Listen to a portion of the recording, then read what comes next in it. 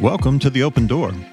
This is a podcast of the Nazarene Collective as we go on a 21-day journey of prayer and fasting. In all 21 episodes, we hope to encourage you along the way with thoughts, reflections, stories, and intentional prayers the tribe will be praying together.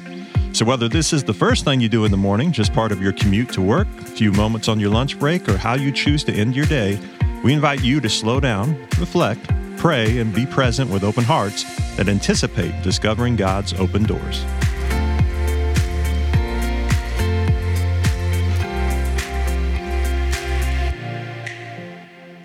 Well, welcome to day 15 of the 21-day Open Door podcast, and it has been just an incredible journey so far. We hope it's been a good experience for you, not just only the podcast, but what you are experiencing as you spend these 21 days in prayer and fasting. Well, today we are continuing a personal story that we started yesterday. So if you have not listened to the Day 14 podcast, go ahead and hit pause and go back, listen to that first. But today we're going to be continuing our conversation with Adam Keller, as he has just allowed us to get a peer into the part of his own spiritual journey as he walked through open doors that eventually brought him to VNC. And man, you need to go back and listen to yesterday if you haven't done so. Where we're going to pick up in the conversation today is the fact that Adam has already walked through that open door that brought him to VNC. And has been here since, is it May?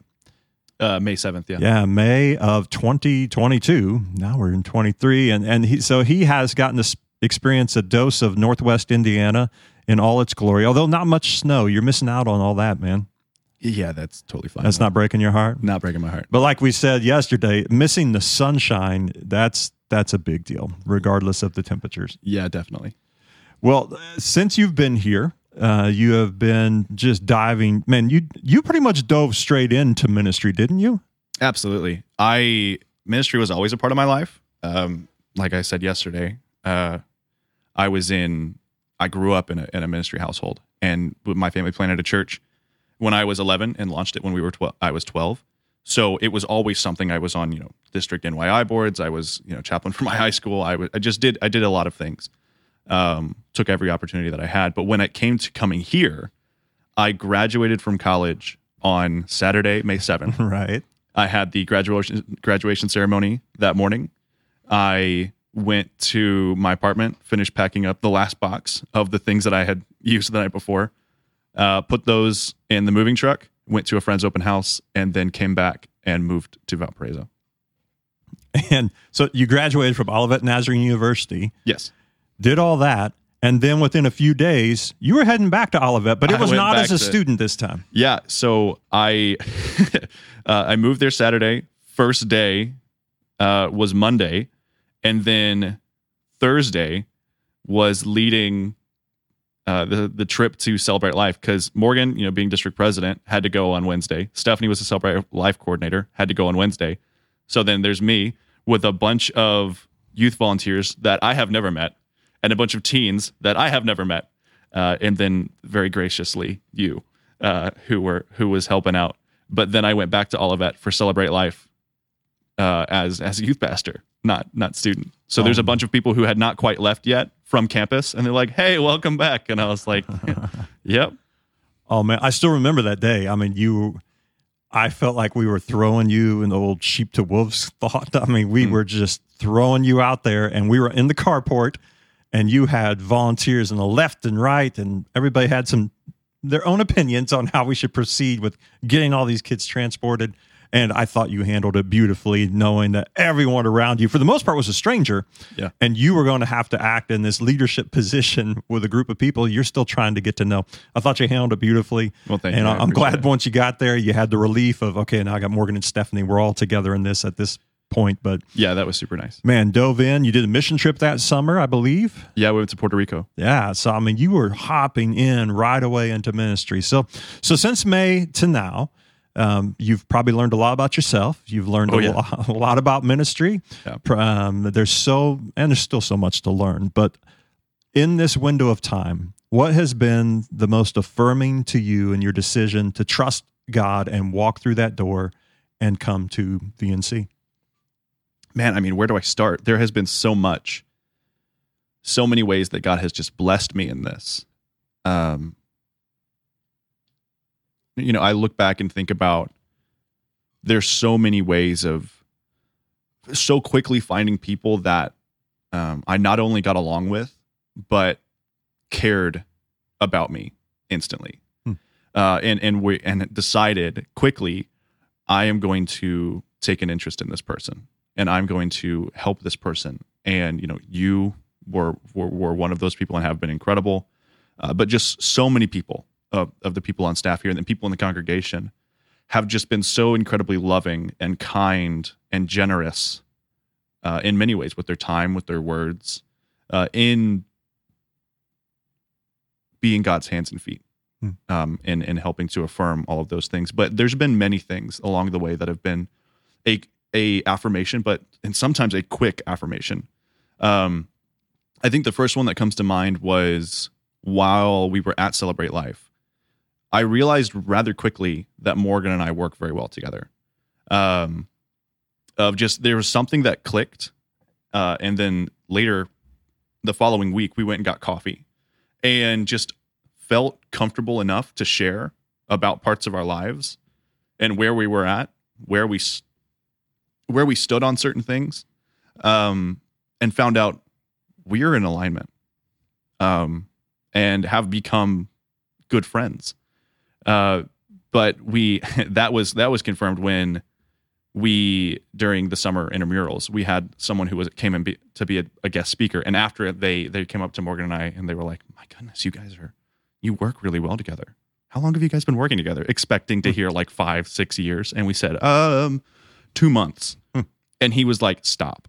Are you joking? You just work so well together. It's incredible. 2 months? Are you serious?" And then we told the story, and he's like, "Wow, that's amazing. That can't be anything else but God." And I was like, "I think you're right." But there's been a lot of things that God has just been blessing.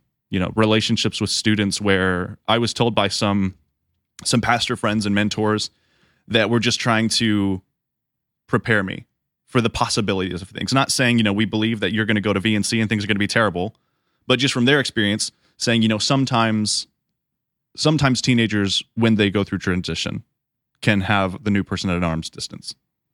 And that's not inherently bad, But they were like, just so you know, if you come and they're a little hesitant, it's not because they dislike you. I did not find that at all. Not even a little bit. Quickly within that first week, and then within the next couple months, there were students who just embraced me. They're like, "Yeah, we like this guy." And that was incredibly encouraging to me. I don't have to spend a year and a half trying to win them over. It just worked. And I don't think that's anything else from God. I like to think I'm a likable person, but I'm not like that. I'm not that likable. that had to be God moving. And just in so many things, we decided to combine the youth groups instead of having a high school and a junior high youth group throughout the year, to make that as a combination. And God has just been blessing that. There's been so many things, conversations I've had, people I've met, where you just will not convince me that this is not the door that God opened for me that I walked through. I know. I think there is a level of, I'm amazed at when you chose to walk through that door, you didn't fully know what was on the other side. You had some facts, you had some information, but even some of the things that you're telling me, things that had been said to you, were putting thoughts in your head of what you would experience, but you really didn't know. And what did you find? You found people to partner with in ministry. You found students to walk with them in their own faith journey, and they receive you. And you found people along the way just to speak into your own life. I just think there's something beautiful when we're willing to be courageous enough to step through those open doors and walk through that. I also think back to one of the recent baptism services that you were a part of. Was that the first person you've ever baptized? Yeah. So how cool is that, man? The first person you got to baptize that you've been walking with, that you have been spending time and investing with.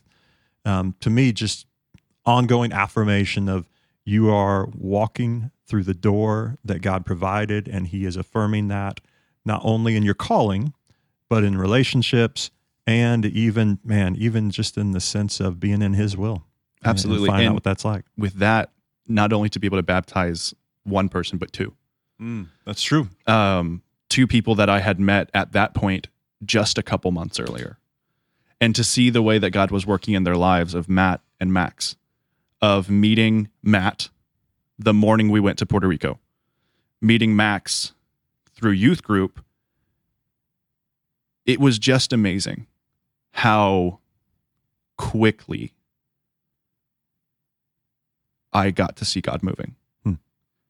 And I recognize that it won't always be that way, that it won't always be quick. But man, that was amazing to see these two boys who I didn't know for years and years, but to be able to walk with them through as they were wrestling with the call that God has placed on their lives. And then to see them go from, I think I have this call, but I'm not sure, to I don't want to live my life any other way but following Jesus. And I want everyone to know that. I consider it nothing else but an honor. Yeah. I think that so often when we go through an open door, what we will find, part of what we will find on the other side is that is where God intersects our story with someone else. And so you even think of just those two young men that you baptized. I believe they had walked through some doors in their trust and in their journey with Jesus. And sure enough, walking through those open doors, our stories intersect with someone else, and then God does what God does with that. Yeah. I want to take just a real quick thought from you as someone who's freshly walking through these doors. What would you speak into someone who's wrestling with stepping over that threshold? They may even see the open door, but man, they're just so nervous about walking through a door that they believe God is providing, but they're resistant at this point. What would you say to them? First, I've been there. So many times in my life have I been faced with a door that was open, and on the other side, couldn't exactly see what it was. Knew that was what God was calling me to do, but the realities of the situation and the specifics of the situation and the practical stuff, which we tend to think about a lot, those were unknown. And I think back on every single one of those, I can now look back and say, yes, God was faithful. God was good. God showed up and showed me ways that he is faithful. And the thing that I have come to learn in my 23 years of life is that hindsight is 20/20. And it is very, very easy to look back and see that God was faithful. But faith can often be blind. And not ignorant or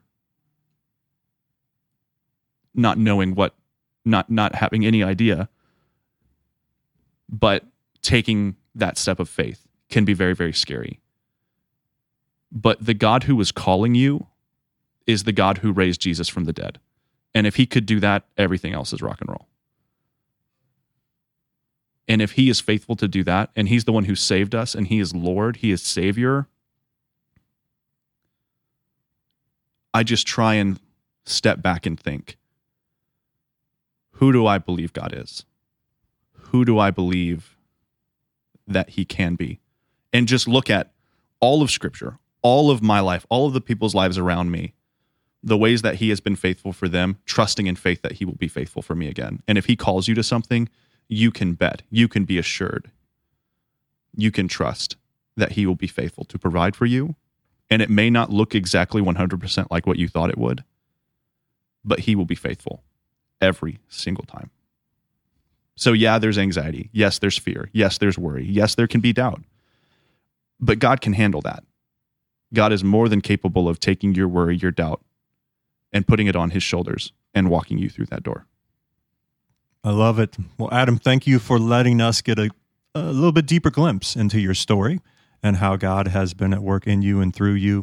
And today, as far as a prayer prompt, I sort of got two today. I want us to, it could be you have in these 21 days been walking through some open doors, and I just want to invite you to take a moment in your prayers and, well, let that hindsight be 20/20 and take a moment and just thank God for his goodness that he has shown to you after you had walked through that open door.